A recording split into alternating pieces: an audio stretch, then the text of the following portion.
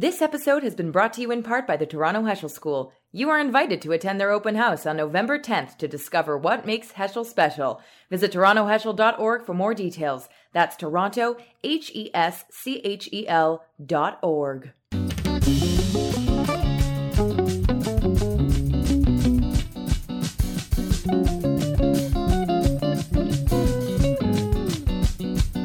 When we arrived in Majdanek, we were pushed out of these wagons, and immediately we were separated into men and women, and then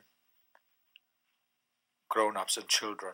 That's the sound from the testimony of Canadian Holocaust survivor Pinchas Guder. It was filmed over 25 years ago. It was part of Steven Spielberg's Shoah Foundation project.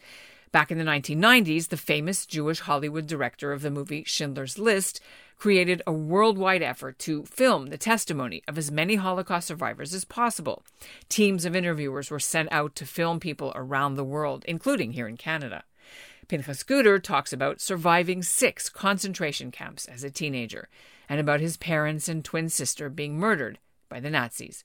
The video is one of over 50,000 now sitting in the Spielberg archives in California. They're all digitized and housed at the University of Southern California and are available to watch for schools and for researchers, and the videos are used to teach about the dangers of anti-Semitism and hatred. Now, after so many years, there's a new push on to once again find the survivors who didn't participate the first time. And aside from those who survived the camps, they're expanding to include more categories this time. Russians, hidden children, DP camp babies, survivors from the Middle East and North Africa, war veterans, and more. The organizers of this Last Chance collection here in Canada expect there are probably several hundred people still alive who could do it.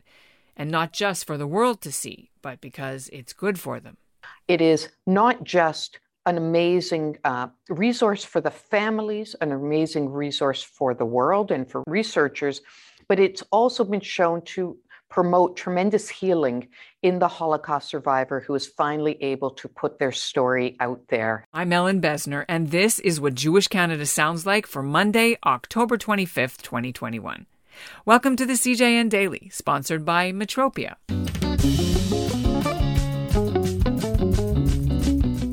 Back in the 1990s, the first time around, I was actually one of the volunteer videographer assistants for the Shoah Foundation program. We went with trained interviewers and film crews to the homes of Holocaust survivors in Toronto. About 2,000 Canadian testimonies were collected back then for the Spielberg archives. The Canadian launch of this Last Chance collection happened on Sunday with officials from the Shoah Foundation in California, together with members of Vancouver's Holocaust Education Centre and Liberation 75, the Toronto-based Holocaust group that will be in charge of the Canadian initiative. Coming up, we'll chat with Marilyn Sinclair. She's the daughter of a Holocaust survivor, and she's running this Last Chance collection in Canada for Liberation 75. But first, here's what's making news elsewhere in Canada right now. I'm Ruth Weiss in New York, and this is what Jewish Canada sounds like. Remember the episode we did 2 weeks ago about the 14-year-old boy from Thornhill who invented a daily prayer book app specifically for people who have Apple Watches? Well, since then, Eitan Steinfeld reports that he's had nearly 110 new customers. That's nearly double what he had the week before. So check out the CJN's Instagram account today and you'll see Eitan's interview. In other news, the Shadowlight exhibit of a replica Holocaust cattle car is open for visitors on Monday, October 25th. It's in Toronto's Trinity Bellwoods Park. The project is the brainchild of a University of Guelph graduate, Jordana Leibovitz. She's a granddaughter of Holocaust survivors.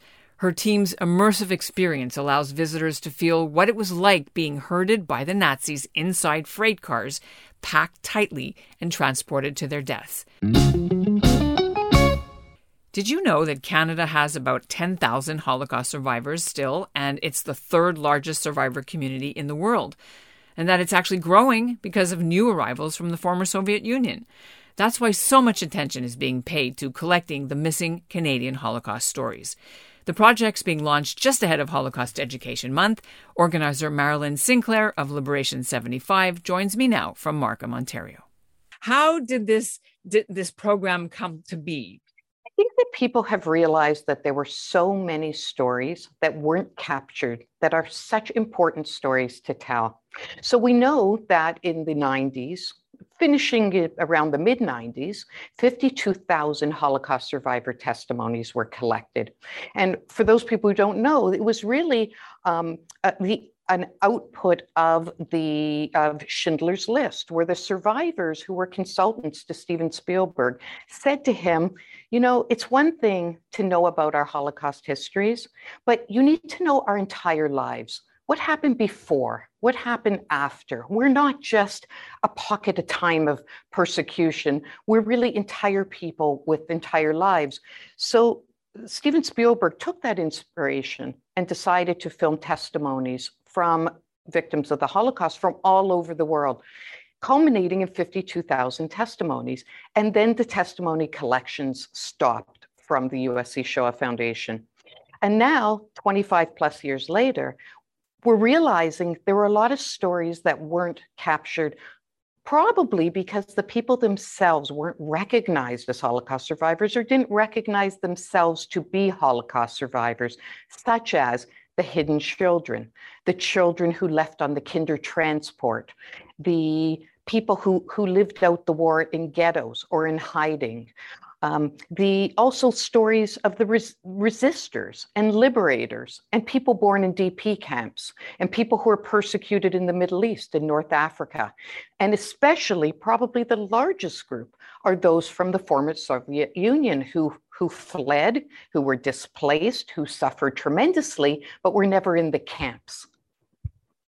And this is coming just ahead of Holocaust Education Week, but also in a time in our world where there's a very important story that needs to be told about the Holocaust for not just memorial reasons, but for other reasons. Maybe you can speak to the importance and the timing of this initiative. It is an interesting point in time, indeed, Ellen, and I suspect that when we do record new testimonies, we're going to hear perspectives from Holocaust survivors that wouldn't have necessarily been part of their narrative even 10 years ago. And that is, for instance, many people know Max Eisen, Holocaust survivor Max Eisen, talks a lot now about the hurtfulness to him of seeing swastikas painted on the walls of public buildings, to seeing the outpouring of anti-Semitism in our lives now. 20 years ago, I don't think we would have those kinds of statements from Holocaust survivors. They may have commented on the March on Skokie or some things that happened that were pivotal moments for survivors that engaged them in setting up museums and educational centers, but nothing like what has happened with social media, what has happened in our schools, what we're seeing with the anti-Israel, pro-BDS movements. That's something really quite new. And I think even capturing the anxiety and the pain that's caused by that movement to Holocaust survivors and their descendants is a new story in and of itself, but such an important story at this point in time. So walk me through some of the technical aspects of how this project is going to actually be done. So I imagine there are so many testimonies that were never given that really could be given now. And I think in trying to capture those testimonies, we are using both a combination of technology, trying to get the word out through social media, through emails, but also a very grassroots approach where we're looking for people to go into their families and communities and ask Holocaust survivors and people who know Holocaust survivors, have they ever recorded their testimony for the USC Shoah Foundation? And try and engage grandchildren and children to convince those survivors who were hesitant to give their testimony. Their testimony could be 10 minutes, Ellen, there could be 5 hours. It doesn't matter. And we can bring in a film crew. We can capture those testimonies in any language that the survivor's comfortable giving it in, or we can do it on a Zoom format like this. And bring in a whole camera kit as well. So any way that the survivor is comfortable giving their testimony, we are happy to capture it. Okay. Anything I didn't ask you want our listeners to understand about this project? It is not just an amazing resource for the families, an amazing resource for the world and for researchers, but it's also been shown to promote tremendous healing in the Holocaust survivor who is finally able to put their story out there and release it from themselves. So it's a real mitzvah to have us record a testimony. Please help us get those stories. And also for the children to understand, because sometimes the parents never talk about it, right? Or they talk too much, and there's trauma in the second and third generations, of course, which is what you've been, educating about for a long time. Absolutely. And what a gift for subsequent generations that are yet to come. If you want to find out more about the Last Chance interviews or how to take part, the link is in our show notes.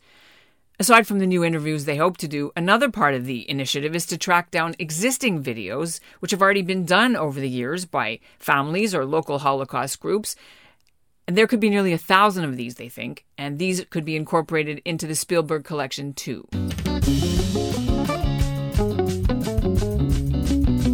And that's what Jewish Canada sounds like for this episode of the CJN Daily, sponsored by Metropia, integrity, community, quality, and customer care. This episode's also been brought to you in part by the Toronto Heschel School. Attend their open house on November 10th. Visit torontoheschel.org for more details. Today's listener shout-out goes to Dora and Saul Edelstein of Saint Laurent, Quebec. They actually live on the end of the street where I grew up, so perhaps you'll listen to the CJN Daily when you go to Florida this winter. And we'll end the episode with a sneak peek at an upcoming show, just in time for Halloween. You'll meet the Canadian horror writer who says Jews have a special understanding of what it is to be scared. A lot of what Jews tend to face is very introspective. It's rooted in a lot of either long-standing generational trauma, or it's rooted in kind of personal struggles and identity and sense of self and our place in the world and all of these very complex notions. And I think there is a lot of beautiful subject matter to mine there that, that the rest of the world has had the opportunity to mine from horror. And I think we have an opportunity on our hands now, especially more than ever, to make use of that and to tell our stories in unique and different ways that maybe we never felt we had the right to, because we do.